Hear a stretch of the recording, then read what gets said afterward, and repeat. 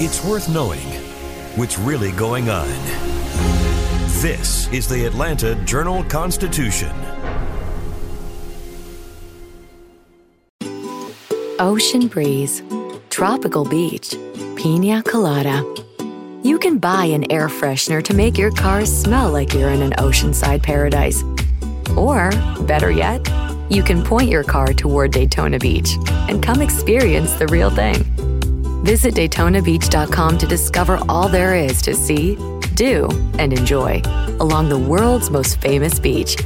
Daytona Beach, Florida. Beach on. When you need mealtime inspiration, it's worth shopping Kroger, where you'll find over 30,000 mouth-watering choices that excite your inner foodie. And no matter what tasty choice you make, you'll enjoy our everyday low prices, plus extra ways to save, like digital coupons worth over $600 each week. You can also save up to $1 off per gallon at the pump with fuel points. More savings and more inspiring flavors make shopping Kroger worth it every time. Kroger, fresh for everyone. Fuel restrictions apply. Welcome to the podcast formerly known as Access Atlanta from the Atlanta Journal-Constitution. I'm your host, Shane Harrison. You may have noticed the name on our logo has changed a bit. That's just a placeholder because we're currently developing a brand new show that will have a new name and a new sound. Stay tuned in the coming weeks for more on the new podcast format. In the meantime, we'll be revisiting some of our favorite interviews from our first 4 years.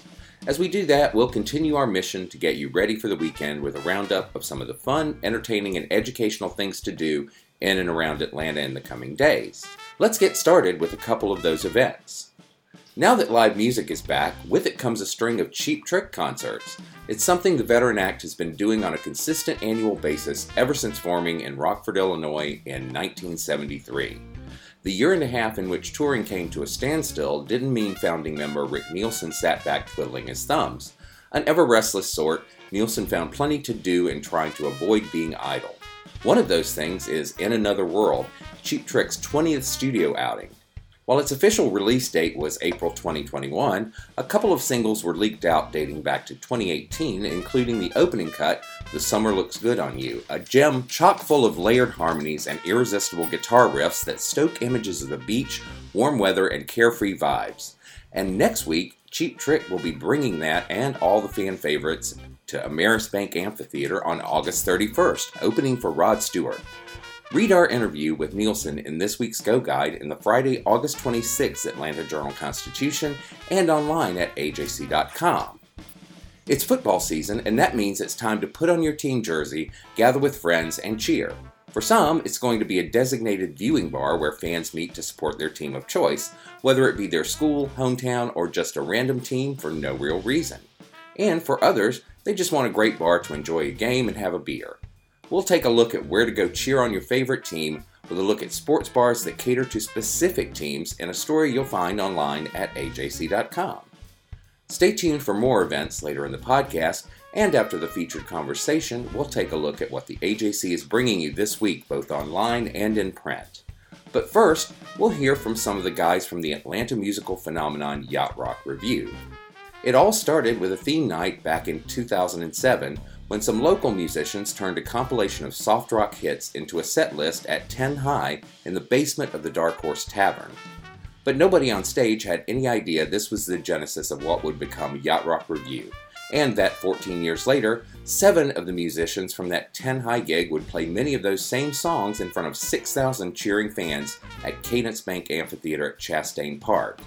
And they're playing there again this weekend on August 26th and 27th. Rodney Ho has written extensively about the band, and he spoke with some of the band members about their unexpected career in late 2021. And keep in mind that the interview we're about to hear is from last year, so any dates and events that may come up are in the past. Welcome, Rodney. Hey, Shane. I actually spoke with 3 of them.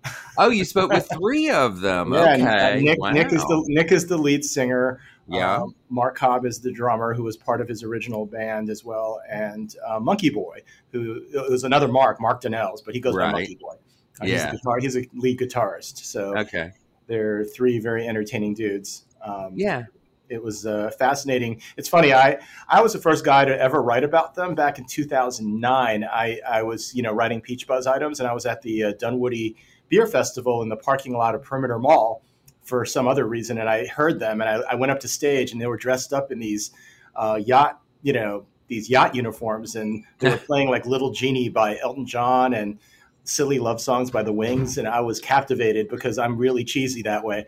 And I decided to write a piece about them back in 2009, not thinking it would be anything that would be more than like this 1 or 2 year, it was a joke. It seemed like a joke in a sense, right? I mean, right. And fun with it. Yeah. Most people who, they used to be a band, and then they did. 3 of them were part of YOU, which was actually a pretty popular local band in the mid 2000s. They never got a big break. They didn't get that contract. And at that point in 2007, when this Yacht Rock night came along, they were ready to just hang up. They're ready to give it up. I mean, they were done. One of them, Nick, the lead singer, was already like taking classes at law school, Yeah.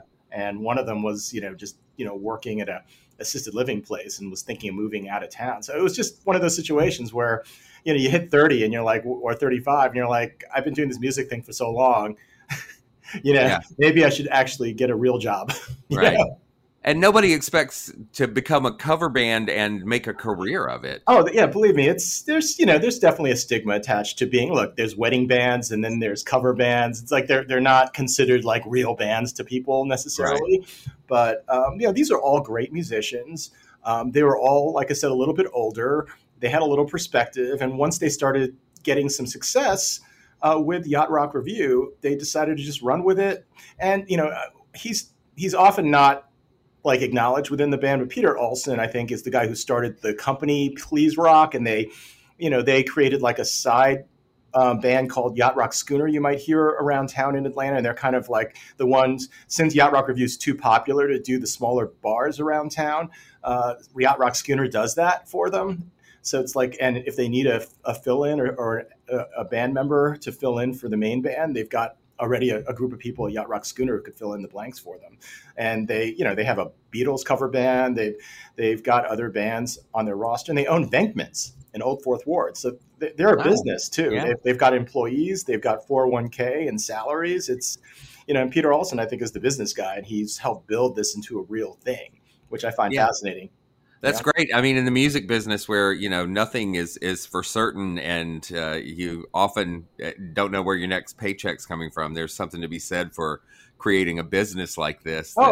Yeah. I mean, and being salaried as a musician in this situation, that's great, right? I mean, you get paid very well too, and you get adoring fans. You get to play with other, and they're well-respected musicians, and a lot of these yacht rock groups, like Robbie Dupree and Ambrosia, who are going to be performing with them in Jamaica in February, their careers have been helped by Yacht Rock Review's popularity, which is, again, bizarre to think a cover band could help the actual artists, but that happened.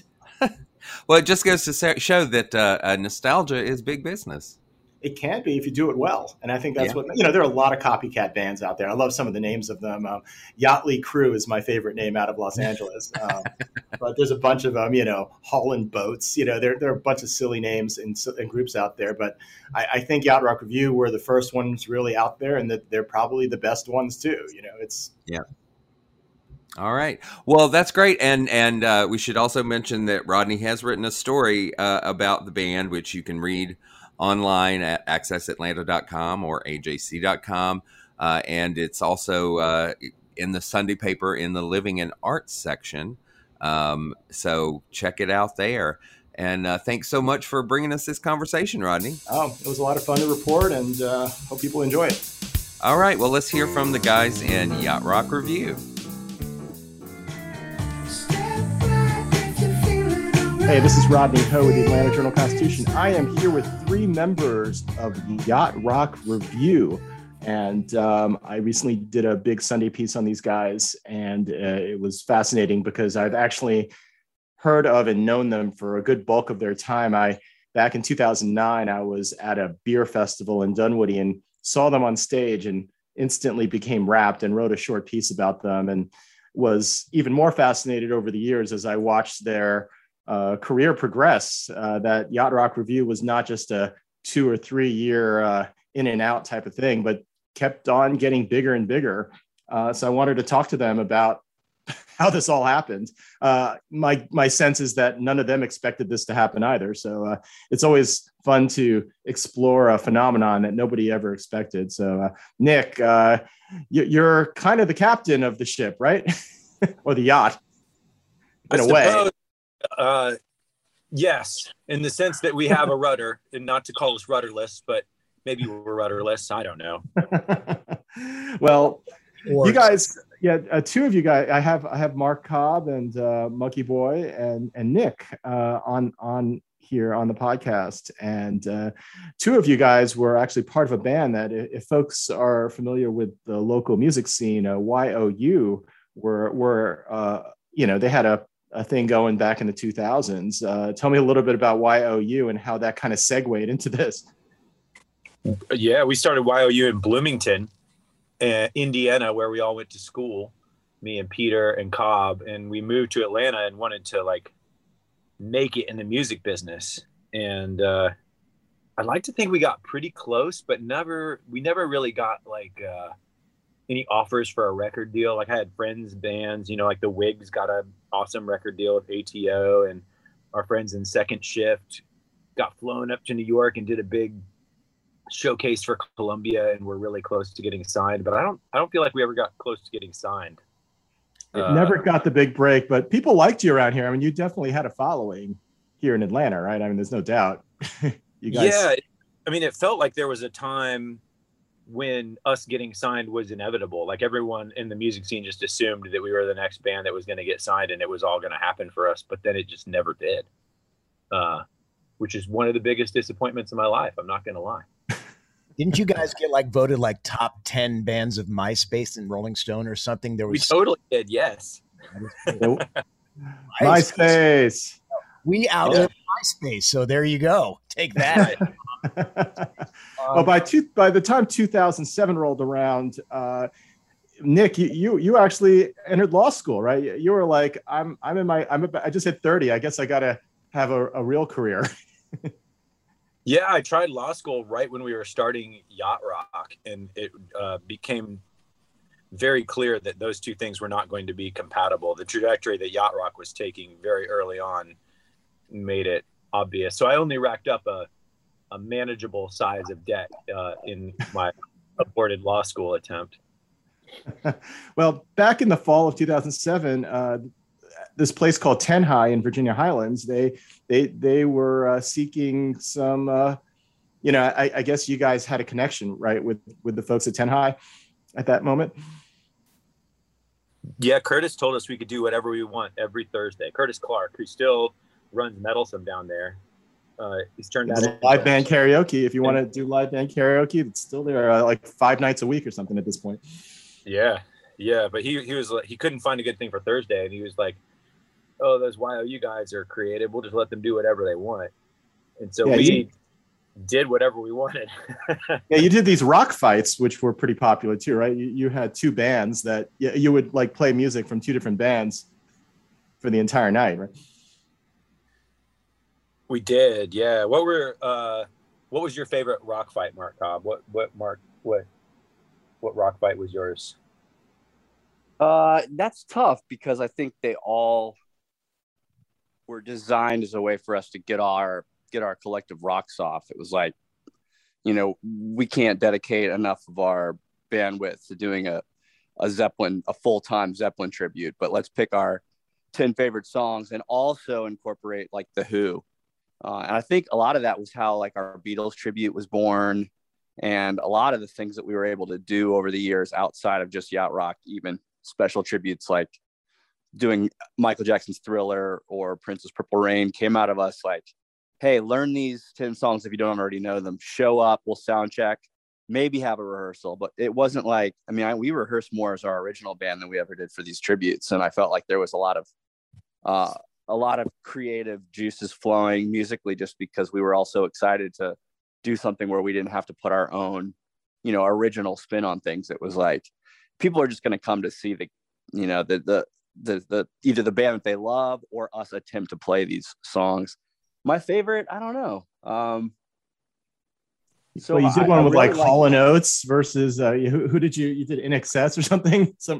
Honestly, I have a special place in my heart for Mellencamp.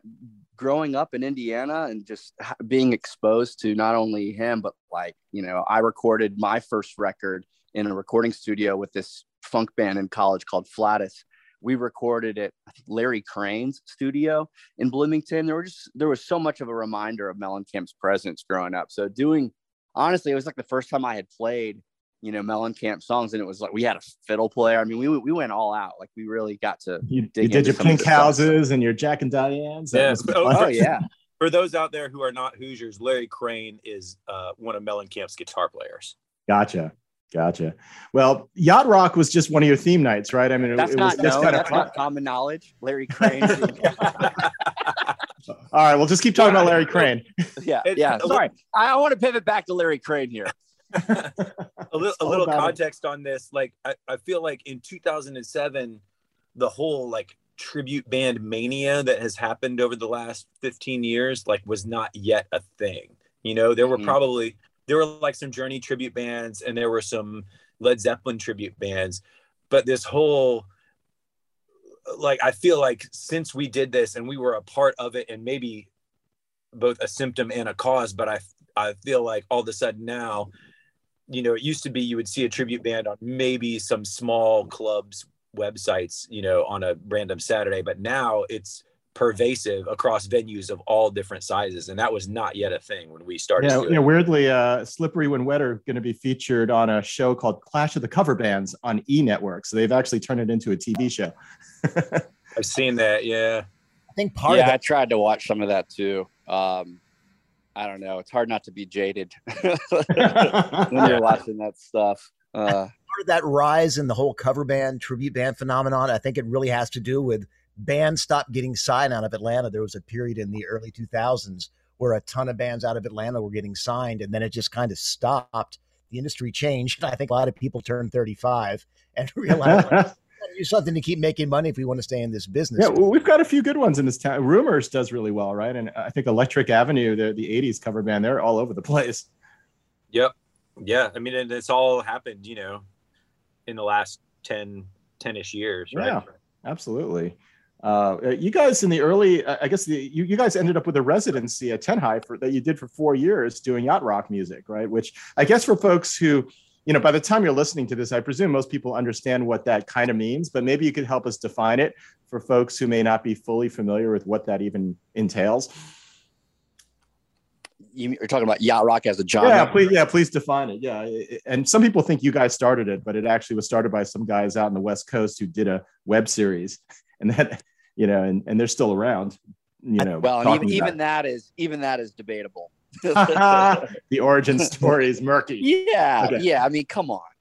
I think one of the best definitions of yacht rock so if you go into these yacht rock forums, the best definition is everything is yacht rock and nothing is yacht rock, because it's just, there's just so much argument about the minutia of what it is. So it's like, at this point we define yacht rock how we want to define it for our situation. Anyone else can say, but if it I guess they define it with the word smooth. It's got a little jazzy flavors to it at times. It's got a casual but yet complicated feel at the same time. And I don't know. I think some of the definitions that the yacht rock, collective, the writers, comedians, these guys that still all live in Los Angeles that were friends from, Michigan growing up, I think they have a really good algorithm in place that I would agree with, but it doesn't take into account an audience. Right. You know what I mean? Like, that's the difference, is if it's not entertaining to people who want to pay money to go see a live show, then who cares if it's point whatever on their scale that they've invented? Sure. The definition I largely agree with. The outcome and the results are our decision, Sure. Yeah, I could high five them all day about whether Brandy qualifies as yacht rock or not. It doesn't on their definition. But as far as it's a core song for you guys to hear it, then we have to call it yacht rock. Yeah, you guys play that almost every set, right? That's one of your Absolutely. 4 or 5 songs. You feel like almost like Baker Street. There's a few of them that you guys almost have to play, right? It's Africa. Yeah. I mean, so the definition of yacht rock is, soft rock music that was made primarily in Los Angeles between the years of 1976 and 1984, usually by a group of session musicians. And there are songs that everyone can agree are definitely yacht rock, like What a Fool Believes by the Doobie Brothers or Africa by Toto. Like, the word fool is a big part of it. Like, they consider even lyrics as something that are yacht rock, and it has to be a specific consideration. So, that's where, just because it's sailing doesn't mean it's yacht rock. If they say the word sailing, that, even though you would think I'm on a yacht, right? They don't even allow songs about sailing to get a hall pass. Yeah, I guess Sail On by the Commodores, does that count because it has the word sailing in it? No way. Wow. But Sailing by Christopher Cross. Come Sail Away, absolutely not. And some of those other I won't name them because it gives them too much power, but some of the other so-called yacht rock tribute bands out there, will like make that Come Sail Away a defining song, and I'm sure that garners a lot of eye rolls from the OG yacht rock guys. Yeah, by the way, my favorite, even though you're not going to mention it, my favorite pun is Yachtly Crew. That one I particularly like because it has kind of a double pun to it, but there's a bunch of them. You're right. There are. Yeah, it's cool. They're all things that you could write on the inside of a bathroom stall, Hauling That's boats. where those guys got their names. I even saw an all-female one, which with a female lead singers, which is kind of fun. So they do float around, literally. But you guys, which is kind of funny, is you guys, started getting bigger and bigger. You were getting, I guess, weddings and people just asking for you guys, and then the Sixth Men folks who do the cruises, they put you guys on some of those cruises, right? With Train and I think they did one with Sister Hazel, right? Their cruise. All of the Kid Rock, the Jillian Michaels Fitness Cruise. I mean, I heard that was a disaster. Zach Brown Band, Kiss. I mean, we went all over the place. Yeah. Did it seem weird to do this on an actual boat, or it felt right? Once I got over being seasick, it felt right. I don't think there is a more right, quote unquote, band for a large cruise ship. I mean, as soon as I walk on there and you see that the actual captains of these boats, the people that work, are still wearing the nautical clothing, and then like Nick and Pete show up singing lead vocals, and they, could easily get exchanged. I guess if they walked up to the front of the boat, maybe they'd be allowed to drive it. Is that where they drive the boat in the front? I don't even know. I'm like at ease, fore or aft. I'm not sure which is which. Yeah, but I mean, it screams nautical. So, when we're playing the Lido deck and we're doing the Lido shuffle, is there any more irony there that, we're out on the Love Boat setting, doing Love Boat era music? I think we've played Love Boat in the full on regalia, right? No, you've actually sang the theme from Love Boat, you're saying, literally? Yeah. Yeah. Oh, yeah. Monkey Boy, who wrote that? It's Jack. He wrote it, but that's the singer, Jack Johnson. Jack Johnson. Sure, it's Johnson. Come aboard. Wait, yeah, isn't there an act named Jack Johnson? Wait, I'm confused. Yeah, he did a cover of a Escape Pina Colada song, right? Oh man, surfy Hawaiian Jack Johnson definitely did a Pina Colada cover that is difficult for me to swallow. So did Sugar Ray. They did, yeah. All right, let's talk about the fashion really quick. I'm switching topics quickly since we brought up Sugar Ray. Send it back to Larry Crane. No, let's talk Sugar Ray the whole time. Well, the fashion issue is like, I guess the captain's hat has now become a defining visual element in the audience. But you guys, while I saw you guys in 2009 wearing the captain's hats, I heard you guys kind of dump that regalia rather quickly. Why so?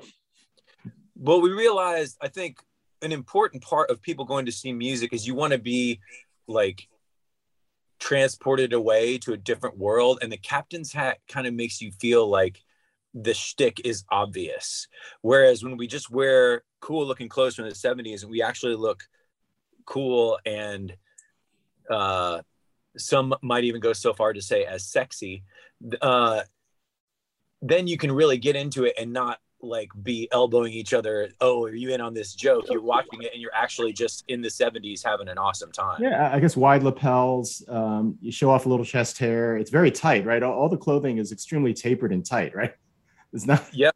You gotta get that personal trainer working, Yeah. Well, everybody was cocaine thin in the 70s and 80s. Right. Exactly. And 20s. Yeah, Nick, you're pretty naturally skinny, Nick. So it seems like you fit in very well. I don't know, man. I don't know. And how about the choreography? Tell me a little bit about you and Peter often do a little bit of a shuffle of. Is that the doobie bounce? It's a sidestep, yeah. Sidestep, yeah. We originated that. Well, I mean, where originally I learned it was. Mark Cobb and I met in the Indiana University Soul Review, which is a soul band that played all, soul music from like 50s Isley Brothers and James Brown all the way through Prince and D'Angelo. And in that band, when you weren't singing backup, you were part of the backup singers, and the backup singers always kind of did the left and right sidestep thing. And then we started doing yacht rock. And it reminded me of like my mom when she was in the kitchen listening to music, some of which was this kind of stuff like Hall & Oates and Prince. She both like both of those. And she would kind of do this little sidestep thing. And so when we were doing the show, it just felt kind of natural. And it became its own like thing out of that. The audience started doing it. And I think what really connects with people is it's this really simple dance to do. And everyone can participate in it, like we're up there doing that and you feel like, oh yeah, I can do that. Even if you can't dance a lick, Yeah. Like the hokey pokey, it's real highbrow kind of stuff. This is Access Atlanta. I'm your host, Shane Harrison. We'll continue with more of our conversation with Yacht Rock Review. But first, here's more of our list of things to do and see. In 2000, DragonCon founder Pat Henry spied a small Salvation Army parade in downtown Atlanta and thought, we could do that. So the next year, he invited some Star Wars and Star Trek groups, Netherworld haunted house characters, and the Rocky Horror Picture Show acting troupe Lips Down on Dixie to march from Centennial Olympic Park to the Marriott Marquis on Saturday morning of DragonCon. About 100 people showed up to the seemingly makeshift parade. The Star Trek crew good-naturedly threw Beanie Babies at the Star Wars group, yelling Ewok attack. Drag queens did the time warp. The parade, over 4 blocks, lasted all of 20 minutes. Spectators were largely incidental. But many of those who took part loved it, and each year the parade has grown in size, length, and scope, evolving into a distinctly Atlanta institution.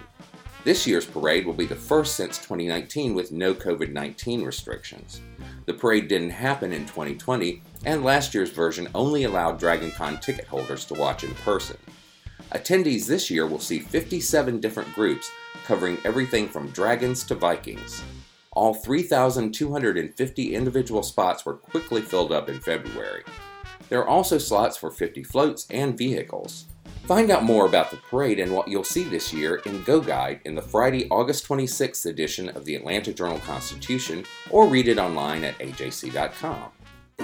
Now it's time for this week's adoptable pet from the folks at Lifeline, who run the Fulton and DeKalb shelters along with the Lifeline Community Animal Center. This week we're featuring Melon from the Fulton County Shelter. There's nothing better than the grass under your paws and the sun on your fur. Sweet Melon appreciates the simple things in life. Melon is all about fun and playtime.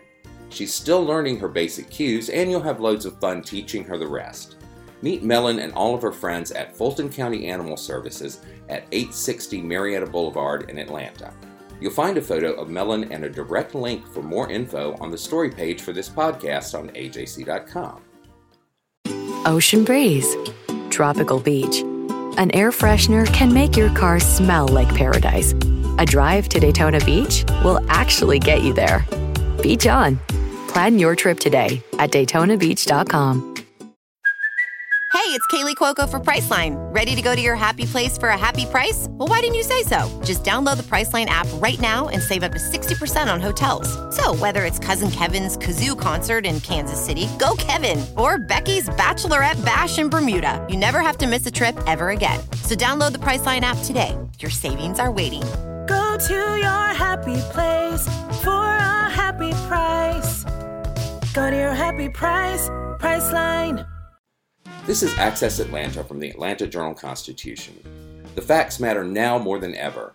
Get unlimited digital access to the Atlanta Journal-Constitution so you know what's really going on. And you're helping us fulfill our mission to bring you the news that's important to you. Subscribe today at subscribe.ajc.com/podcast, and your first month of unlimited digital access is just 99 cents. That's subscribe.ajc.com/podcast to join the community for just 99 cents. Let's continue our conversation with Yacht Rock Review. Well, in 2019, you guys released an original album, and it includes a song called Step, right? Literally that, and you play it in concert. What a coincidence. It does. Yeah, Greg brought that idea to me one day over at my studio, and I remember him.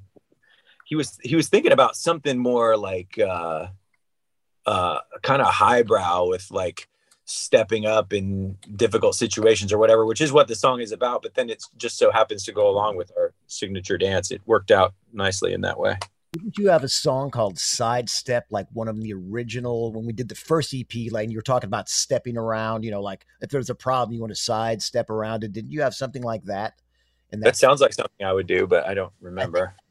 You had something called The Sides on it. Maybe that was a origin of that particular. We used to do the song Stepping Out by Joe Jackson, which again, I would consider, you know, probably working in that yacht rock vein, but I would say is considered not. Yeah, I mean, you guys, your set list includes maybe half the songs that probably fit in that pure definition, but you guys go off on tangents, and I don't care. I think it's fun. I mean, you play Bee Gees, you bring in your two backup female singers to sing Tina Turner and Denise Williams. Denise Williams is really off the mark, but it still works in concert. Absolutely. Yeah. That's the key. Like when people get there, they aren't ready to grade what is yacht rock and what isn't. They're ready to have a good time all the time. Would you say the Boston song is probably our least yachty song? That's probably more that we play consistently. It probably is. Yeah. But man, it works. I mean, I was at, you guys also own Venkman's in Oak Fourth Ward. And I think that was your last song. You guys closed out your set right before Thanksgiving with More Than a Feeling. And I don't think anybody really had any bad feelings about it that I could tell. Yeah. Yeah. When the claps come on the chorus, it's hard not to want to participate in that for sure. Like the hokey pokey. Exactly. And it's interesting, you guys do, even though you're the lead singer, Nick, you do provide, most everybody else gets to throw in their lead singing chops as well, right? It's is it just simply to provide the best voice for the best song? Yeah, I mean, I think it's all about keeping it interesting. When you go see a band and one guy sings, that's cool. But when everybody has a moment and some really strong point that they can bring, it's kind of like a basketball team that has, one guy that can score from anywhere, but maybe there's one guy who's really good at shooting threes and another guy who's just money in the paint and another guy who's got like a sick low post game. Like there are different ways to score. And I think that's kind of what our fans are all about. They love to score. I think that we've been in, I think we've all fronted a band in some way or another. So I kind of define us as a band full of frontmen that play nothing but encores. That's kind of what our show is. Yeah.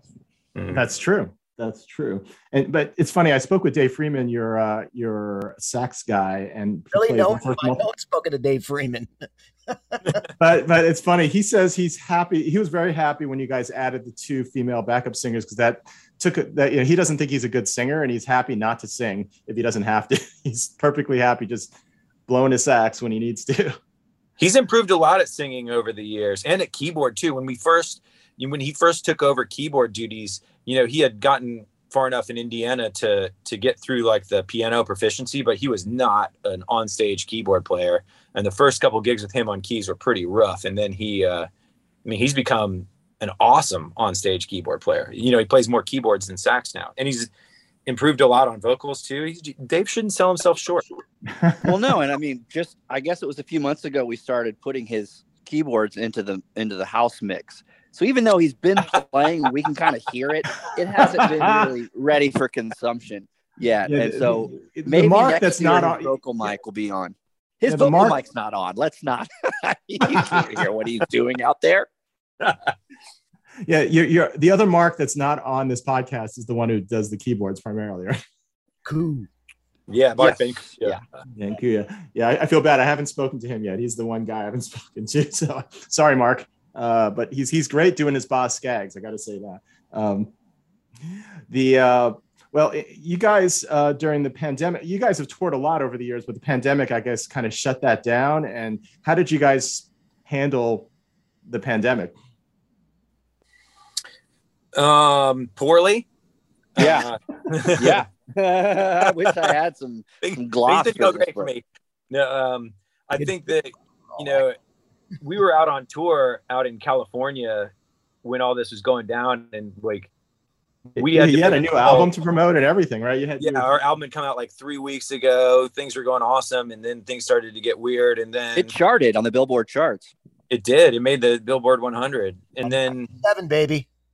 And then here we are, like 2 weeks later, having to decide, are we going to play in Sacramento tonight? And then it's Gavin Newsom says, you know, no events of more than 250 people. And we're flying home, like not wanting to touch anything on the airplane. Like it was terrifying. And we ended up, you know, I ordered a COVID test at home, which was like $300 at the time. Same. And, so then we kind of went into our holes for a little while, and then it became clear, you know, I just needed to do something to deal with all this anxiety because like our business was totally shut down. We didn't know what was going to happen. Yeah. You guys actually have a company called Please Rock, and you guys have employees, and you have benefits and 401k for everybody, right? So this is a real deal. And suddenly like you can't pay people, right? It's the band, it's the crew, it's the office staff at home, you know. So we were like, man, what are we going to do? So we started doing these live stream shows just for, like from my studio at home, and asked people to make Venmo donations to help us keep our crew and our staff just so everybody could still have healthcare. That was the one thing we didn't want to lose during a pandemic, right? Right. And so we started doing that, and it became a thing. And then everybody, you know, Greg did his on Tuesdays, and Mark Cobb had his Wednesday night thing where he would play along with his puppets and whatever. Like everybody had their own vibe that they created on their own night of the week. And our fans supported us through the pandemic, and we were able to keep everybody having healthcare. My puppets are all still on healthcare. That's how well it went. Your puppets have Aflac. They're so well. Oh man. Yeah. In fact, I looked on eBay earlier today, and looks like I've been outbid, but I might be able to get my hands on an Aflac puppet for the next one. Oh, nice.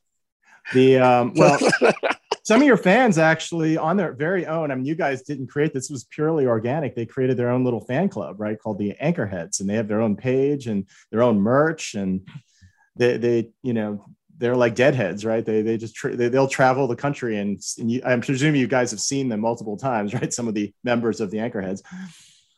Yeah, it's pretty awesome. Yeah.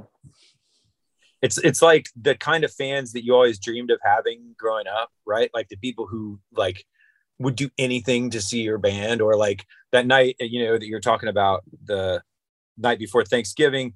I talked to a couple girls who drove all day the day before from Cleveland to come down to see our band for one night. And then they're going to drive home all day on Thanksgiving the next day to get back home to have Thanksgiving dinner with their family and friends. I was like, I mean, it was just so powerful that people love our band that much. I mean, it's so flattering. Oh, that is. And you guys, you know, looking forward for 2022, what are your plans? I know you have this big Steal Away celebration in Jamaica. Is that right? In February with some of your fans? It's like a boat trip without the boat, right? Yeah, all inclusive on the beach. 4 nights in Jamaica with us and Ambrosia and Robbie Dupree. Yeah, it's going to be really fun. We've got that. We've got a summer tour that we're going to announce in January across the country. Or maybe the announcement's in February. I can't remember. We're working on that now. But we're getting ready to go back in the studio and record a single and a B-side to release this summer. We're aiming to record a live album over the course of the tour this summer, and then hopefully be back in the studio to record a full studio album before 22 is out. So we're filling it up. Busy year. It sounds like a busy year. I know, Nick, of all the band members, and it's amazing, is that 7 of the band members who did the first night of Yacht Rock back in 2007 are still part of the band. What do you think's kept you guys together all these years? That everybody is a good person. I mean, that's really what it comes down to. You know, being in a band is like being married to a bunch of people, right? And you have to all compromise and get along. You know, being good at your instrument is great, but what makes a band last are relationships, and we've been pretty lucky in that regard. I've seen that we actually had a future. We got to a point where like this is going somewhere, and that you're making, you know, at least we were making a fairly decent living when we started. We were making enough to make it, you know, so you can, okay, I'm going to schedule this over anything else I was doing at the time. So I think that's very important, you know, because the older you get, you have to prioritize with things like that. Yeah, that's a good point. Before we go, it's funny that Nick, you were the one who was probably most ambivalent about this from the get-go. You know, I quoted you back in 2009, and you expressed that ambivalence. I mean, where are you at now? Now that this has gone, you know, you're in year 14 here. How are you feeling? I'm glad I have a chance to set the record straight here, Rodney. Because you know, that article came out, and immediately I got a call from Robbie Dupree. For those of you who don't remember, Robbie Dupree sang "Steal Away" big hit, and he was like, "Hey man, why are you always trying to sink your own ship? Why you always got to say bad stuff about your band?" And I was like, dude, that was what I said in 2009. You know, I don't feel that way. We've talked about this 1,000 times, but yeah, when we started, I was very much like angsty, too cool for school, lead singer of a yacht rock band, right? Like I thought I was above doing that, and that like my poetry was going to change the world. And like over, you know, I've gotten older and certainly more jaded thanks to Monkey Boy. But also I am that little pill that everyone needs to take every once in a while. I mean, I've come to appreciate like what music is really about is connecting people. It's not about like the words or the accuracy or the, you know, it is art, and that part of it is important, but what it's really about is making people feel good, like both on stage and off stage. And that part of our band is so rewarding, and I love it. I love being in our band now. I have zero beef with being in our band. Awesome. For me, I don't think there's another band in the world that we could be this diverse, where we can go and do, you know, we can still go do a Beatles show and have it well attended. We can do a Pink Floyd show, have it well attended, and still it be very musically challenging. It's not like we're up there just playing 3, which I love the Ramones. I love bands like that, but it's never boring. Maybe the travel sometimes itself, it can be a little redundant, but the music itself, it never gets boring. Well, thank you, Monkey Boy. Thank you, Nick. Thank you, Mark Cobb. You're welcome.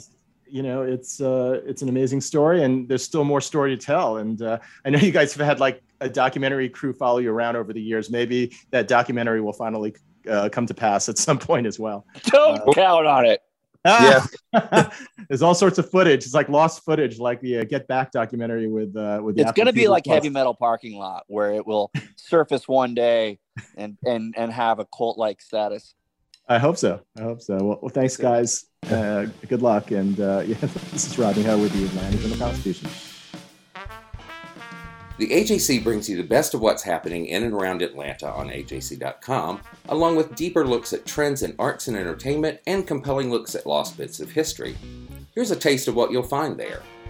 What a long, strange trip it's been.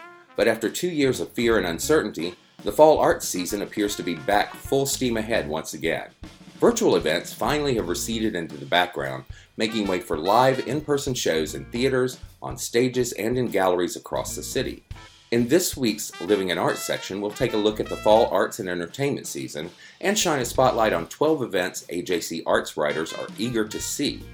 But we'll also take an individual look at what to expect in theater, pop music, classical music, dance, and visual arts. Get all the details in this week's Living in Arts section in the Sunday Atlanta Journal-Constitution on August 28th, or find it online at ajc.com and in the Sunday e-paper.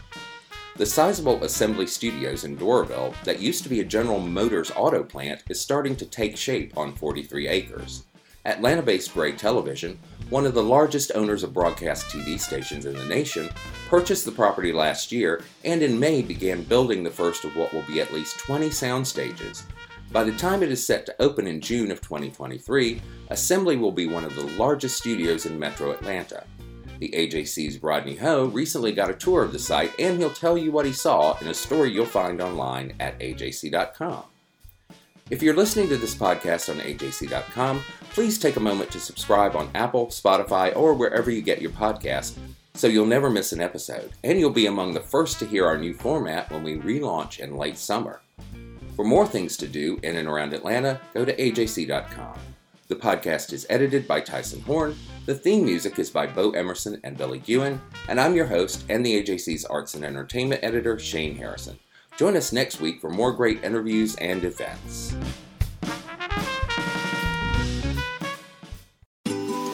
Ocean breeze, tropical beach, pina colada. You can buy an air freshener to make your car smell like you're in an oceanside paradise. Or, better yet, you can point your car toward Daytona Beach and come experience the real thing. Visit DaytonaBeach.com to discover all there is to see, do, and enjoy along the world's most famous beach, Daytona Beach, Florida. Beach on. Donald Trump has been indicted in Atlanta. We have so many court dockets to follow, but we haven't really seen anything yet. The Atlanta Journal-Constitution has covered every moment of this historic case. I've been writing about this investigation for 2.5 years. Our team is led by reporters Bill Rankin and Tamar Hallerman. Follow our coverage on ajc.com and listen to new in-depth episodes of the award-winning podcast, Breakdown, the Trump Indictment, only from the Atlanta Journal-Constitution.